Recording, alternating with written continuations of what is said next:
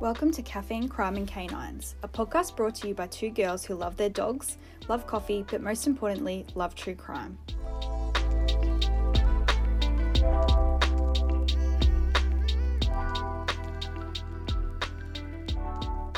Hello. Hi, how you going? Good, how are you? Good. What is going on? Oh, not too much. Nothing. Just chilling out. Yeah, me too, actually. It's like a sunny blue sky sort of day, but it's cold. It's cold. It's so cold. I don't mind it though. Like as long as the sun's out, I'm happy. Yeah, exactly. How's your week been? What have I done this week? Actually, don't remember. Really? Like, I feel like the week is just gone. So what have you been up to? I had a huge week at work. I was in 4 days this week. So even though it's just one extra day, it completely threw me. Yeah. You feel it for sure. Yes. I don't know how we used to do 5 days in the office. It's insane. Do you reckon you'll ever go back to 5 days in the office? Not full-time 5 days. Like I'd do 5 days, like, do you know what I mean? Like for a week or if I'm needed or whatever, but I don't think I could do full-time 5 days. Yeah. The travel kills me. Like it's literally 2 hours a day. That's exactly that. Like if I was like 10, 15 minutes away from work, I'd go in every day. Yeah, same. That's what I always say to everyone. I'm like, if I could teleport in, I would be there because I love actually going into the office. Yeah, I agree. Just takes up too much of your day. Yeah, it totally does. And you know what? We didn't even know about it before COVID. But you didn't realize how, how much you could do in those 2 hours. Yeah. It's nuts. Crazy, hey? You know what I did watch this week? And I just put it on because I was in the middle. I was doing something. I just thought I'd put it on for like background noise and I got so into it. Did you see that Netflix documentary about the Boston Marathon bombings? Yeah, I started it and I was like, you know what, Monkey's going to like this, so I better stop and we'll watch it together. So I barely saw it. Like I just watched kind of the start of it and I was like, nah, I've got to stop it. Oh, it's really good. Like I got really into it. As I said to you, I had it on in the background and I ended up just sitting on the couch and I was mesmerized by it. It's so interesting how they caught them, everything about it. Like, yeah, because I remember it as well. Like, 'cause it was only 10 years ago. Yeah. Yeah, crazy. So, I watched that this week. Vic also got a haircut this week and he looks so freaking cute, Lucky. Oh, that's so good. I feel like because it's gotten a little bit colder and he's wearing jumpers again, I just can't get enough of him. So funny. Olive looks old at the moment, I reckon. I feel like Victor's face has aged. No, I feel like their faces do age. They totally do. Like Olive's got all these white hairs in her tail and then she got a groom last week and she just looks all like small and frail or something. I don't know. Poor little O. That's so funny. Yes. So I'm thinking we should get started. Yes. But before we get started, I just want to say that this case was requested to us by Ringo.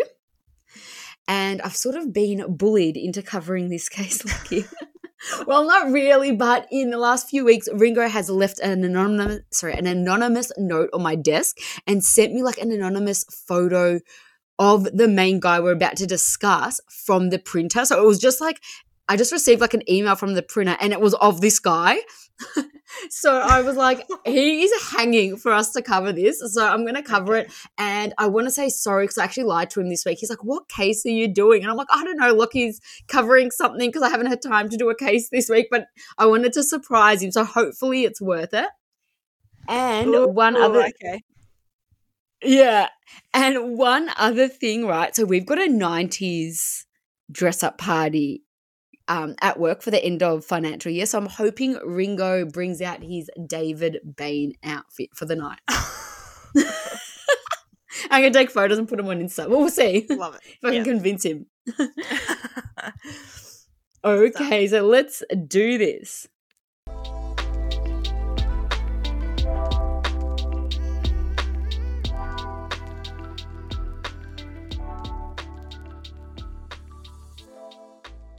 This can help you. No, they're all dead. What's the matter? They're all dead.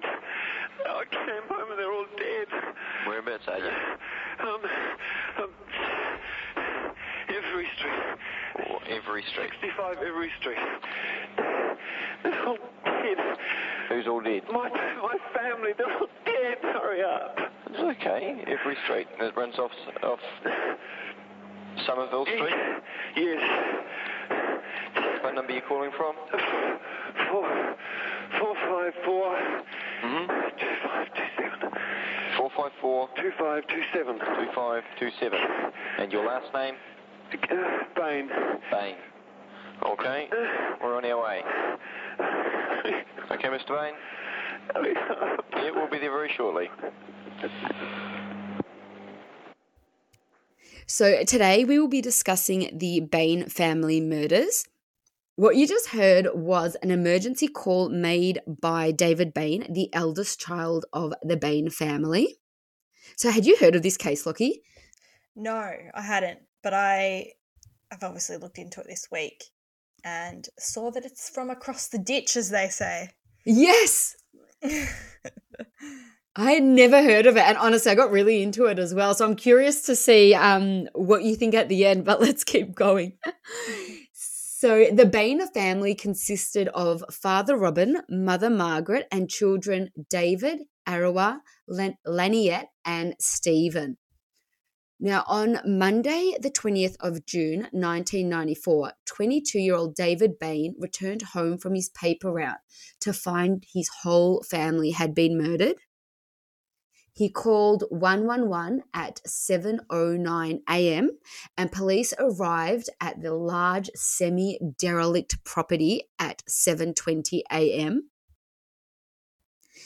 So David refused to open the door for them. Eventually, they managed to enter and found him lying in the fetal position on the floor at the end of his bed crying. Okay. Yeah, so just to set the scene a little bit here, this house was filthy. Like, you would die, Lockie. I don't know if you've seen photos of the house, but you honestly would lose it. It is disgusting. Yep, there are boxes and junk everywhere. Like, it looks like they were hoarders, but there were dirty dishes, there was mold, like oil, there was like oily kitchen walls, you name it. How do people live like that? I have no idea. And apparently people didn't even want to like visit the house, like go over there for coffee. That's how filthy it was. Like, it boggles my mind how people live like that. I know. Like, oh. It's insane. And I will definitely post photos as well just so you can get a bit of an idea of how bad this actually was, because I'm definitely not over-exaggerating here. So after locating David, the police proceeded to search the rest of the house. They discovered blood stains throughout, and it didn't take them long to locate the bodies of the other members of the family. So 58-year-old Robin was found in the lounge room. It's like a lounge family sort of area of the house. He had one shot to the head and a .22 caliber rifle with a silencer lay beside him. There was also, which is I thought was really weird, and I've seen a photo of it, there's like a magazine, you know, that goes like in the gun, lying right by his hand. But this magazine thing, it was standing like on its side. The way it's standing, it just looks sort of placed. Like, I don't know how he would have like fallen back, and I don't know, like it just looks a little bit staged to me, right? Yeah. Anyway, on the computer screen in the room was a typed message, and the message said, "Sorry, you are the only one who deserved to stay." What? And this is 94. So the fact that they even had a computer, I thought was, pretty impressive. So 18-year-old Laniette was found in her bed under the covers with 3 bullet wounds to her head.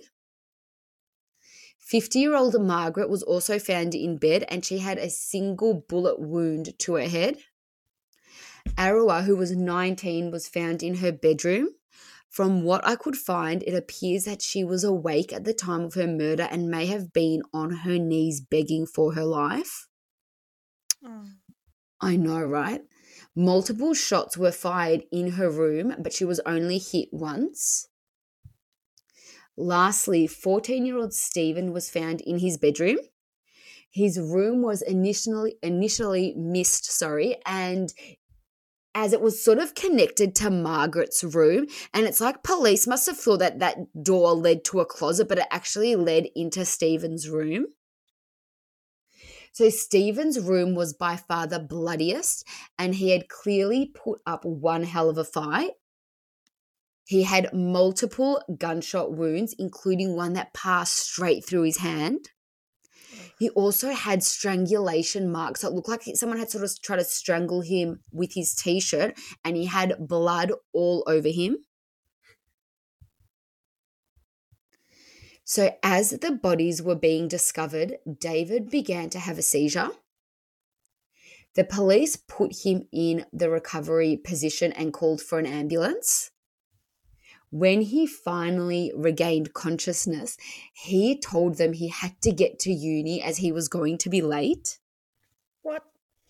I know. I think that a lot of people say that maybe he was just like, you know, when you're in so much shock, you sort of distance yourself from the actual situation. Like you're a little bit sort of like delusional. Still. I know, right? So at this stage, most people on the scene believed that it was a murder-suicide. So who were the Bains? Robert and Margaret got married in Dunedin. Is that how you pronounce it? I'm not sure if I've even said it. Dunedin. Yeah, perfect. New Zealand in August of 1969 and welcomed their first son, David, into the world in 1972. During this time, Robin worked as a teacher in a Maori school, and the couple volunteered at their local church where they first met. In January 1974, the family of 3 left New Zealand and relocated to Papua New Guinea. That is like a massive So move, freaking right? weird. Yeah. And it's random. It's random as. So Robin was offered a great job as a principal at a teaching training college, and he had always wanted to do like missionary work. So I feel like they just thought, let's do it. Instead of moving to the city, they settled into a rural area, and this was like a tribal village. Like it wasn't like it was no city at all. It was literally like bush, you know? Mm. And the family absolutely loved this sort of way of living. Like, you know, obviously by the look of their house, that's why they probably enjoyed it. Savage, but so funny.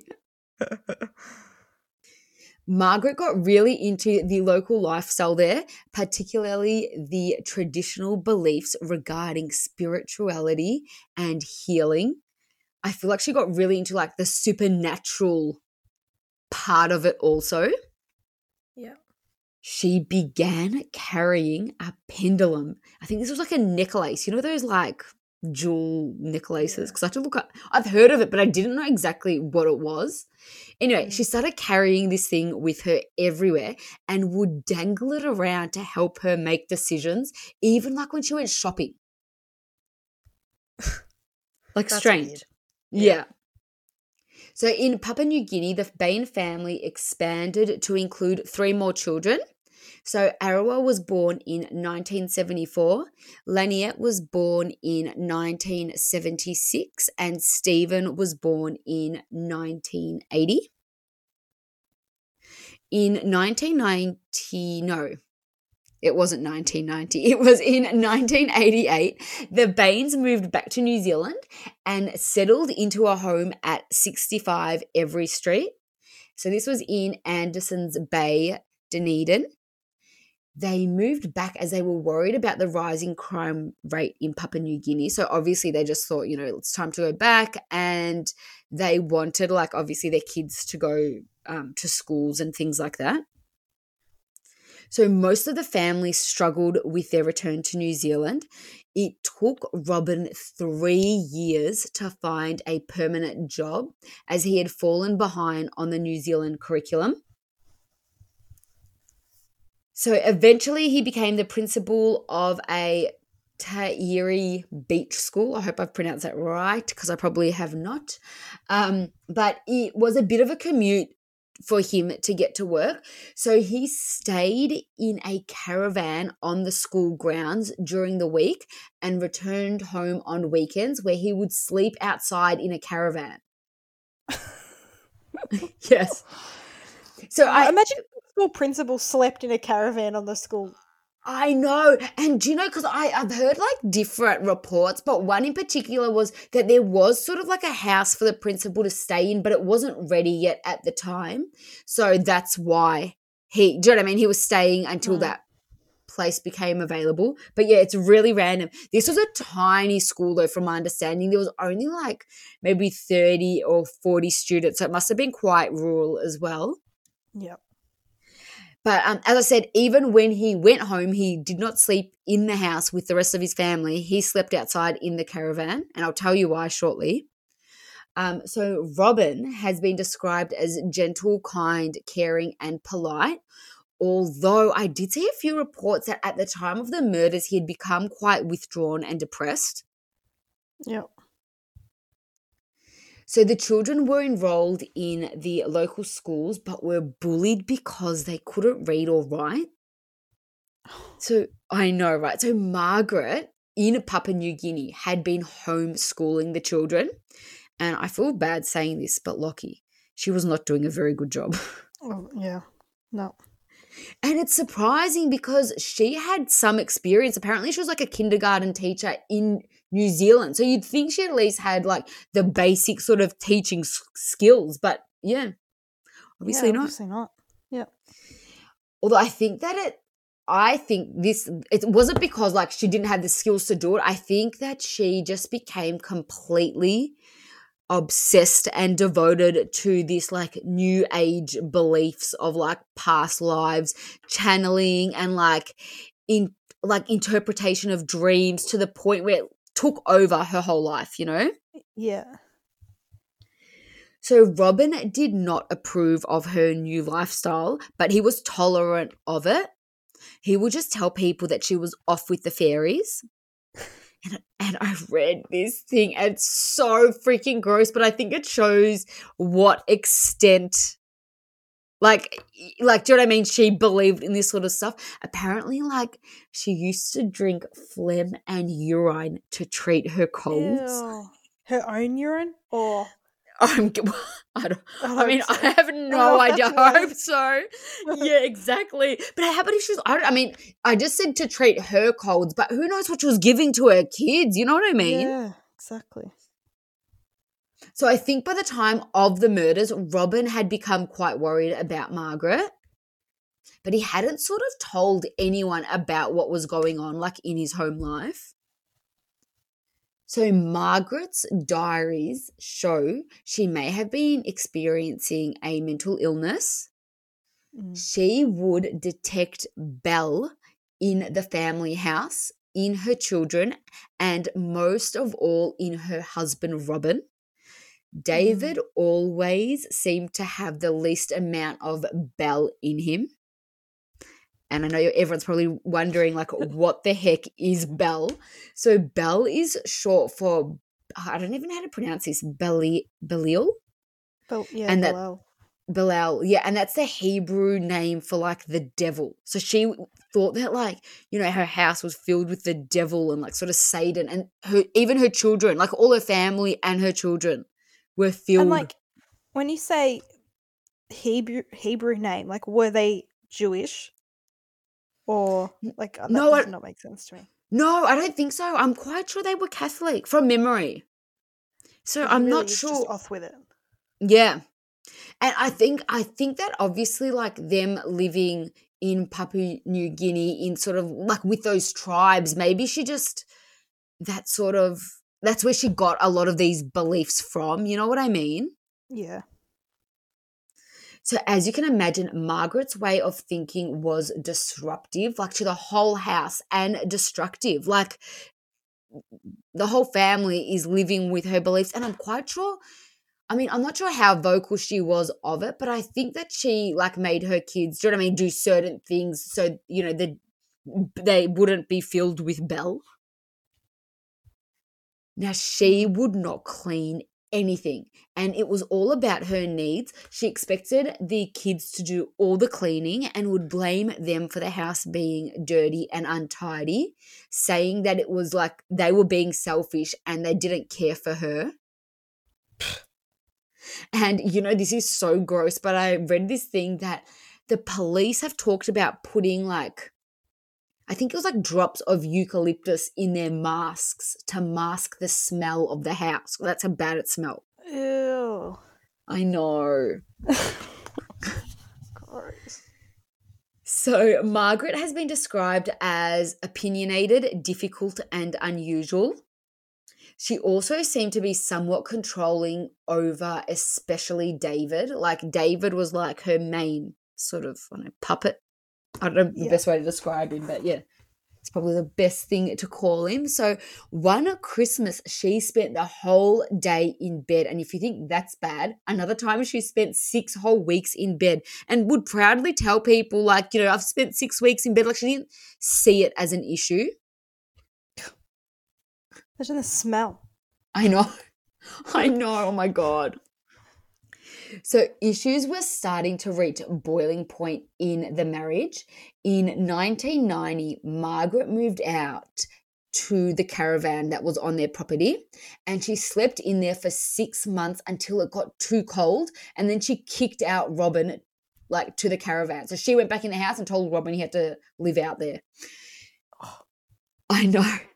So it seems as though the couple were separated, but it was definitely like an unusual sort of situation. Robin didn't want to break up his family, and Margaret knew that if they were to divorce, her dream of building a massive 6 to 7 bedroom refuge sort of sanctuary would never happen, as Robin was the main provider, even though he didn't live in the house. So she pretty much like needed the money, you know.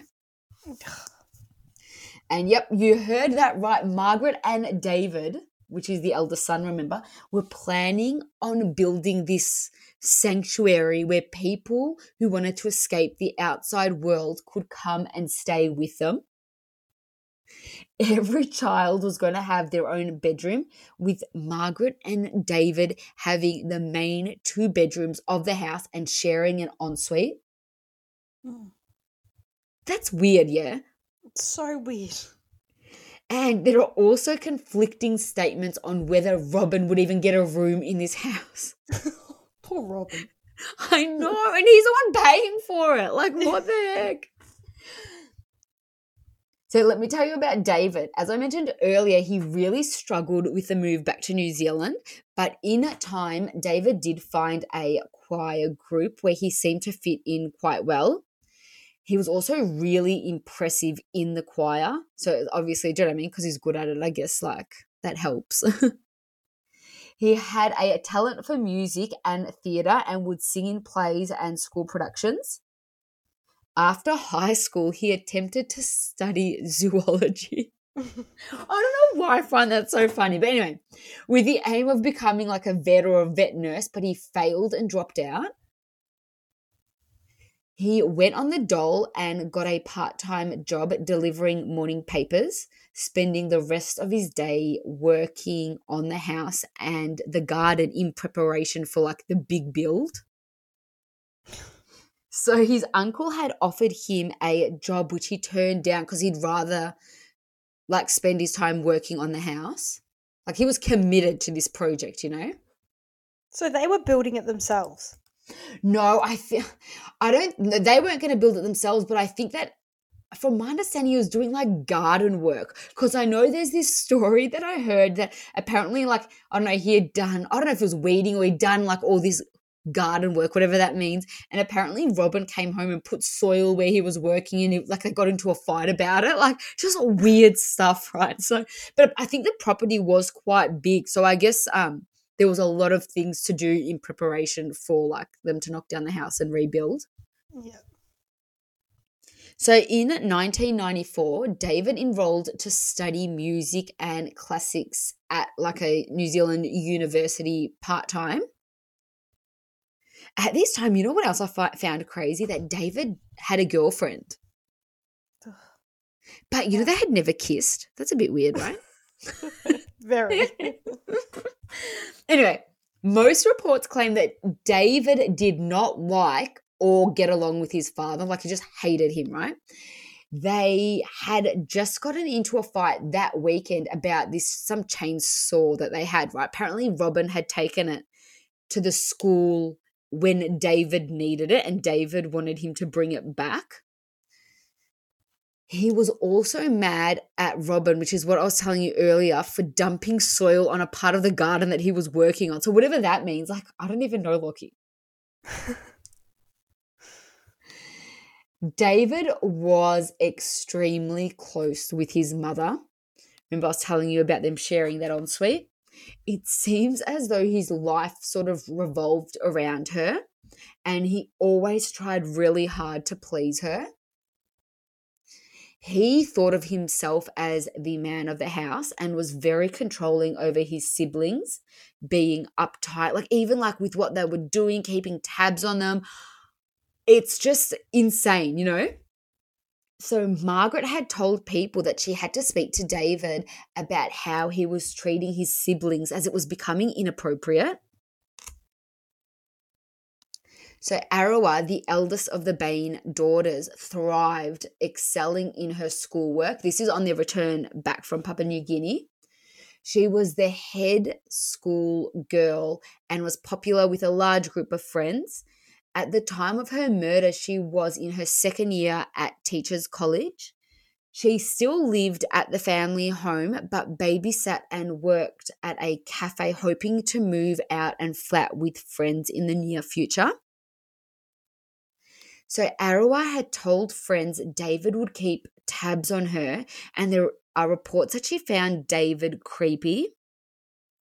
But others say that they were actually quite close. So I guess it could be a bit of both, you know? Yeah. So like David, Laniet struggled when she first moved back to New Zealand. She dropped out of school and moved out of the family home to flat with friends. Her parents refused to sign the necessary paperwork for her to receive the dole, so she turned to freelance escorting for an income. Why could David go on the dole but she couldn't? I don't know. I don't know if it's something to do with because she left school. Like, I don't know. And they're sort of maybe trying to teach her a lesson. I actually don't know. I thought it was pretty harsh as well. Yeah. So it seems as though she was involved with like this shady man named Dean. So this guy, he had given her like a phone for her to work like as an escort, but then he started threatening her, telling her he would tell her parents if she didn't sleep with him once a week. So Laniet was the closest out of all the children with her father, Robin, and she began living with him at the school, hoping to stop escorting. This is around the same time she was murdered. So the weekend Laniet was murdered, she had told a friend that she had called a family meeting to tell them about her sex work. And wait for it. She also said she wanted to tell the family about the incestuous relationship she was having with Robin. No. Yeah. And apparently she told a few people that, like, she was sleeping with her dad. I don't even know the best way to say it, but whatever was like going on there. And some people say that like one of her friends says that she knew about this, but can't believe that Laniet moved in with him, like, because she didn't like him. And others say that Laniet loved her father. So there's like, I don't know, there's conflicting statements there. This obviously does strengthen the murder-suicide theory. Yeah. But some people believe that Laniet was a compulsive liar, as she had also told people she had had a child in Papua New Guinea, like when she was young, but these claims were never confirmed. So Laniet had also mentioned that she was going home that weekend because David wanted to see the whole family, but she had no idea why. The only information I could find on Stephen, the youngest of the Bain family, was that he was lively and cheerful. He was only just beginning to develop his musical talent by playing the trumpet in the school band. He had a wide circle of friends and approached everything he did with great enthusiasm. There is also a bit of talk about how he had a bit of a longing for a father figure as Robin was barely around. So now that we know a little bit about the family, let's return back to the day of and after the murders. So although the scene originally looked like a straightforward murder-suicide, police started questioning a lot of the scene and the evidence. Before you go ahead, when they thought murder-suicide, who was the person murdering and then committed suicide? Oh, yes. Sorry, so it was the father, so Robin, because remember he was found with the gun right next to him. Okay, so they think he killed everyone, shot himself. Yeah. Yep, exactly right. And don't forget there was a note on that computer in the same room where they found Robin. Yeah.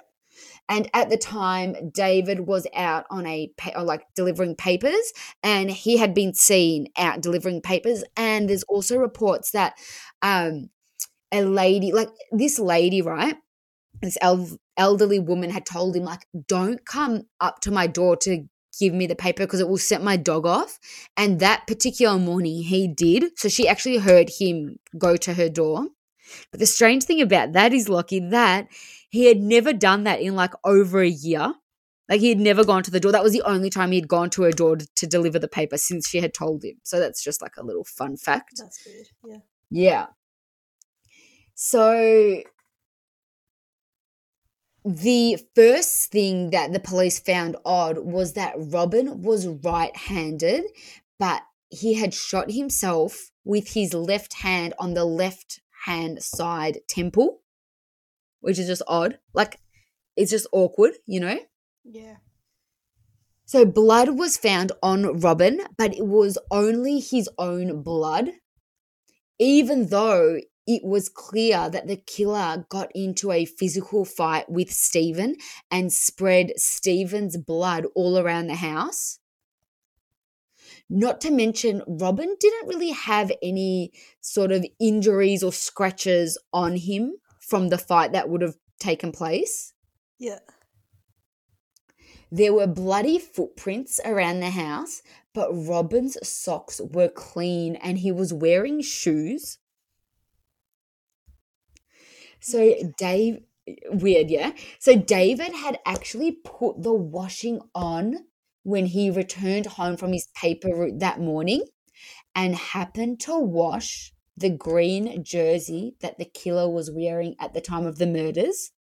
And I think they know it was this green jersey as they found like the hair from the jersey mixed in with some blood. So they know that the killer was wearing this particular jersey. And I'm pretty sure, this jersey also belonged to one of the girls. It might have been Arawa, the eldest. So it wasn't David's jersey and it wasn't Robin's jersey. Okay. So this would mean that after Robin committed the murders, he had a shower because remember there was no blood on him. He got changed into random tatty clothes and put on a woolly hat, put his bloody clothes in the washing basket just to kill himself soon after. Yeah, that doesn't make sense. It doesn't. And I mean, some of the arguments sort of defending this particular action is that he got out of, these clothes, like the clothes with his family's blood on them, to dress in something better, like for when he met his maker. But the clothes he put on were so freaking random. Like, I can't even tell. It was like random shit thrown on and like a woolly hat. Like, it's not like he put on like a suit and a nice shirt or anything like that. It was random stuff. It's like stuff you put on like when it's freezing and you need like lots of layers. Like, it's not nice clothes. Yeah. So that morning, Robin collected the paper from the mailbox because obviously they found it in the house and then made his way into the house. The autopsy found that Robin had a full bladder, meaning he committed all, like if he committed the murders, he did it all with a full bladder. So he literally didn't wee that morning. And for like an older man, I feel like even me, do you know what I mean? Like I feel like it's quite normal. First thing you do is wee, like in the morning. Yeah. So police discovered that there was a 20-minute gap in David's account of events. He initially, why can I never say that word? He initially, you say it for me. Initially. All right, thank you, Lucky. Stated that he arrived home between, I think it was like 6:45 a.m. to 6:50 a.m. and put on some washing. And this is just strange because how the heck did he not see the bloody jersey? You know what I mean? But he washed that jersey. Anyway, so he puts the washing on and then he discovers his mother's body in her bed. He runs straight to the lounge to find his father's body. And if this all happened at around like, let's say 6:50 a.m., why did he only call for help at 7:09 a.m.? Yeah. So that's a long time, 19 minutes. Yeah.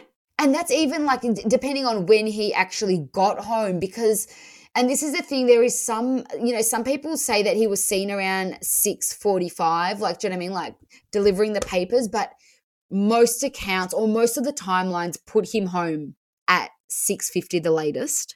Yeah. So David later admitted that he had been experiencing episodes of like bunnies spacing out. You know what I mean? Like this is what he says was happening, right? And this was causing time to move quickly for him. He also gave police an example that it had happened 9 days before at the, is this a symphony like orchestra? What is this thing? Symphonia. Yeah, is that like I think it's like a concert. Music thing. Yeah, that's what I thought. Anyway, and his friends sort of back up this thing that he was spacing out. Like they go on and tell a story that I think everyone was clapping and he was sort of sitting there or zoned out or something. But so this apparently happened 9 days before, and he had been experiencing these things of these episodes. Exactly right. So David's original statement to police that he had only seen his parents and not his siblings contradicted his 111 call to emergency, where in the call, as you heard, he clearly says they're all dead. Yeah. David did eventually recover memories of going around the house and finding his siblings and hearing. One of the things he says is when he started to recover these memories is that he heard Laniette like gurgling. Yeah. Right? But experts say that this is only possible if he were the killer because of, I don't know, I think she was shot from memory 3 times, and maybe if it was the first shot, she may have still been able to like gurgle. There may have been a noise, but by the 3rd shot, there is no way there'd be any gurgling going on. Yeah. So Stephen's blood spots were discovered on David's socks and clothing, which raised suspicion amongst police. They also suspected that David had faked that seizure. Remember I was telling you that he had when they were finding the bodies? Yeah. As his body movements appeared to be like coordinated and in sync. Oh. Right? And I've been able to tell if it was a real seizure. Well, no, this is so. Like, don't they check your brain waves and shit like that? I'm not sure, to tell you the truth. I think the paramedics thought that he had sort of faked it as well, because obviously by the time they got there, maybe got him to the hospital to run these tests, he was sort of conscious and back to normal. Yeah. But and do you know what? I remember hearing on the pod, actually, and do you know what? I was going to say this at the start of the episode. A lot of the info from today's episode comes from a podcast called Black Hands. It's an amazing podcast about the case. But I'm quite sure in it, I remember hearing it was either a policeman or a paramedic talks about, I think if you run your hand somewhere on the face, it might be across the eyelashes or something, you get like your eyes flutter if you're conscious, and his eyes fluttered. So that's why they thought he was faking it. So there is a way to tell. And they thought at the time that he was faking it. So Yeah, okay. anyway, David's bloody fingerprints were found on the gun. And I mean, this isn't too surprising because that gun actually belonged to him. Yeah.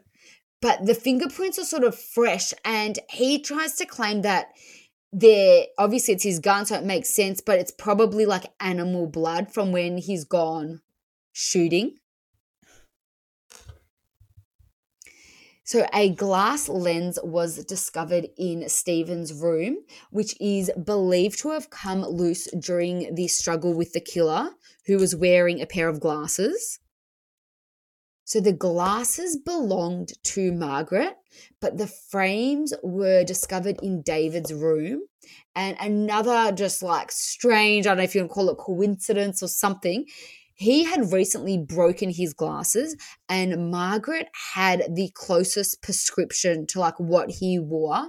So it makes sense that David was wearing them at the time of the murders. Yeah, okay. David also had bruises and scratches on his body, which he assumed, like when police sort of questioned him about like the bruising, he said it was from when the police put him in that recovery position, like because of the seizure. He's coming up with a lot of excuses, isn't he? I know. And you know what? Some of them are a bit smart though, I'm not going to lie. But like, I feel like if your family had just died and people were asking me stuff like that, I'd be like, I don't know. Yeah, I don't think I would have totally to be able to come up with a full response. Yeah, so true. So David's behavior was just as strange. In the days after the murders, he stayed with his auntie, who described him as lacking emotion. He wanted to be fully in charge and had already started planning like his family's funerals. He had specific requests for each family member. He wanted his parents to be cremated and his siblings to be buried. He also wanted the families to he also wanted the funerals to be more of like a celebration with lots of music, and had ideas about which music to play for each person. He wanted to sing at the funerals and had already picked out their clothes, including a super bra for one of his sisters. Ugh, What the heck? that's weird. Isn't it? So on the Tuesday evening after reading the day's paper, so this is the day after the murders, right? He had a breakdown, and his auntie recalls, quote, I'm gonna tell you what she says, right? He started to speak in a really slow, deliberate way. His words were almost as though they were being dragged out of him. He started saying black hands and that they were taking him away, black hands, and just repeated this over and over, black hands dying, black hands taking them away. It's just like Schindler's List, black hands taking them away, dying, everyone's dying. And as he was, doing this, apparently like he was spitting all over the place and his voice sort of changed. How creepy. God. So David was arrested on day 4 of the investigation and charged with 5 counts of murder. David, to this day, has maintained his innocence. So the Crown claimed at trial that David shot his mother, 2 sisters, and brother before leaving for his paper run. I think they assume that he left earlier than usual and most likely put the load of washing before he left. Yeah. When he returned, he turned on the computer to type that note, remember, that was found, and then lay in wait for his father, like in that family room behind this green velvet curtain. And there is that house, like when you see the photos, you'll lose it, but there's like curtains in the doorways. Like it's just weird. Like so strange. I don't even know how to describe it. And the reason why they think he lay in wait behind this green velvet curtain is because there was a shell behind the curtain. And how the heck would that have got there if his father had sort of pulled the trigger on the other side of the curtain? Yeah. So anyway, he lay in wait in this room behind this curtain, and then he shot his father when he was maybe either doing, I think they said that he might have been like kneeling and praying, like it might have been part of his routine. And that's why, like obviously David knew Robin's routine and knew that's the position he usually took in the mornings. The one thing that I can't understand is that if David was responsible, why did he kill his mum? You know, if they had this big grand plan. You know what I mean? And I completely agree. But you know what? Remember I told you that leading in like just like days before the murders, Margaret was going to speak with him about the way he was treating the rest of the family and as in his siblings. So, and nobody actually knew what was going on. And there's so many different theories out there regarding why he would have killed his mum as well. Like obviously maybe she wasn't on board with him killing the whole family. It might even be that maybe she was gonna give Robin like a bedroom in the house, and David didn't want that because obviously David thinks he's the man of the house. There are other reports that maybe they actually decided to go through and get the divorce, which means that this sanctuary would not be able to go ahead. So there's all different theories, but nobody actually knows what the heck happened. Yeah. So something that I just found nuts is, and I just wanted to quickly tell you this story about, so apparently David's friend came forward, right, and said that David had like this massive crush on this girl that lived across the road from him. And he told his friend, like, I could rape her and no one would know, right? Yeah, and he said that because he used to see her running in the morning, and he said, like, what I'd do is I'd deliver the papers early, right, and make sure I was seen on my paper route, and then I'd rape her, and then, do you know what I mean, go back and deliver the rest of the papers.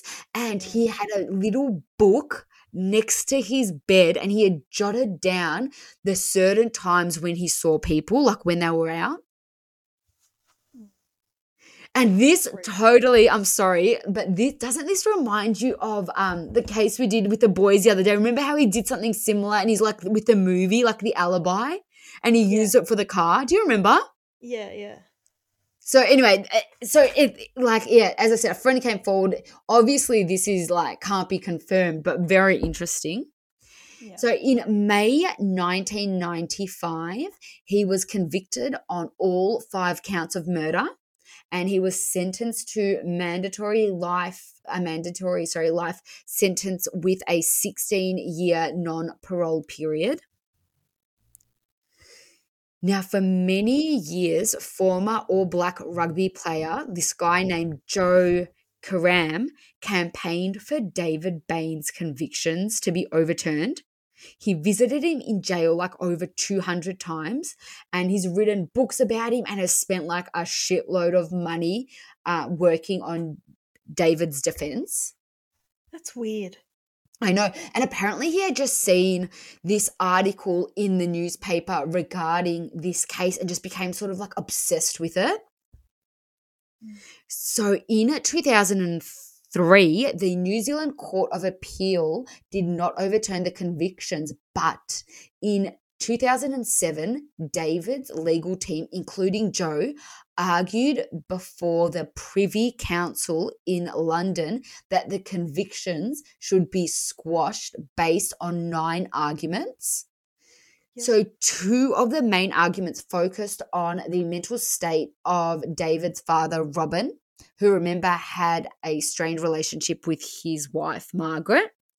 And the other thing that they focused on were the claims that Laniet was going home to tell the family her and Robin, or sorry, I should say Laniet was going to tell the family that Robin had been sexually abusing her. Yeah. So the Privy Council considered this information and concluded that a, quote, substantial miscarriage of justice had occurred. And this ruling led to a retrial in 2009. Wow. So in the second trial, David was found not guilty. And in this trial, the defense tried to prove that, obviously they went with the fact that it was Robin that committed the murders. And they tried to do this by proving. So there were 5 bloody sock prints that were found in the house. And these weren't visible to the naked eye, but lit up when they were sprayed with, aluminum or luminol, however you say it. Anyway. So in the first trial, they just there was sort of no real mention. Everyone knew about these footprints, but I think they just assumed that they were David's because remember he had bloody socks on, and when he was going around the house, just sort of made sense. But in this trial, they try to say these aren't David's footprints. These are Robin's footprints. And the way they did this is because apparently that this particular footprint measured at 280 millimeters long, and David's foot measured at 300 millimeters long, meaning they couldn't be his because they did experiments where they dipped socks in pig's blood and walked around with them, and because the blood or the footprint was soaking in blood, they expanded. They can't get smaller. Does that make sense? Yeah. But it's stupid. And I think it's stupid because if the actual sock prints, they weren't soaked in blood. You know what I mean? And who knows how he was walking. I just find this ridiculous, but it really helped his case. Mm. So I think, and obviously the jury thought that there's sort of no other scenario. If they are Robin's footprints, there's no other scenario that Robin couldn't be the killer, if that makes sense. Yeah. And do you know something I found crazy? So this was all done right, but they did it without the carpet samples because, the house was pulled down. They tore the house down 3 weeks after the murder. So they lost so much evidence after they pulled it down because they never cut out the carpet samples of these bloody footprints. Anyway, another thing that was argued at this trial was the time of the computer. The computer was switched on, as it was switched on at, let's just say, 6:42 a.m. But David was last seen on his paper route at 6:45 a.m. So it couldn't have been David that switched on the computer. It would have had to have been Robin. Okay. So David married a school teacher named Liz Davies, and the couple have 2 children together. David has since changed his name to William David Cullen Davies, and I cannot believe this, Lockie. He's relocated to Australia. No. From what I could find, but I don't know where. But how crazy. I wonder where. Same. And honestly, there is so much more information regarding this case. There's so much more evidence. There's so much more theories. I just sort of put in what I thought was the most interesting to me. Yeah. There are also more recent reports written by judges and David's application for compensation. So if you are really into this case, I would highly recommend, as I said, listening to Black Hands, the podcast. Interesting. And now, Lockie, I would love to ask you, what do you think? It's got to be him. Yeah. It's got to be. I was hoping you were going to say no because I didn't send this to you, but I did write a little blurb on how I was going to get back to you about, do you know what I mean? That it has to be him. It doesn't make sense. If it was the dad, why would you keep David alive? Because he sounded like the shittest kid. Exactly. Exactly. And you know what? So if it was Robin, the dad, what I like, as in the story that would have been like, tell me how this makes sense. So he would have gotten up in the morning, put on his daughter's green jumper, went out, got the newspaper, then went inside the house. He has not weed yet, so he's got a full bladder. He's gone to David's room and found a trigger, like he found the trigger lock key for the gun. And it was hidden in this like little knick-knack jar, which David has said no one knew where the heck this, key was kept. But obviously he's somehow found it. Then he's gotten his gun. And I didn't say this in the actual, like when we're going through the case, but he's also put on David's opera gloves because the killer was wearing David's opera gloves when he committed the murder, right? And then he's walked around the house, killed his whole family, gone, had a shower, changed out of his clothes, typed a note saying, like, to the only son that he doesn't even like, that you are the only one who deserved to stay. And the actual, like, he's an English major and the note doesn't even make sense because it's like a weird tense. And then, like, killed himself. Doesn't make sense. No, it doesn't make sense at all. So, yes. It's got to be him. So Ringo did ask me, do I think he did it? I do think he did it, and Lockie thinks he's done it as well. So yeah, definitely. And that is this week's case. Yeah. Same. It's nuts, and it's nuts that he's in Australia. So yeah. Yeah. So if you have a case you want us to cover, send us a message on Instagram. Our Instagram handle is @Caffeine Crime and Canines. And until next week. Until next week. Bye. Bye.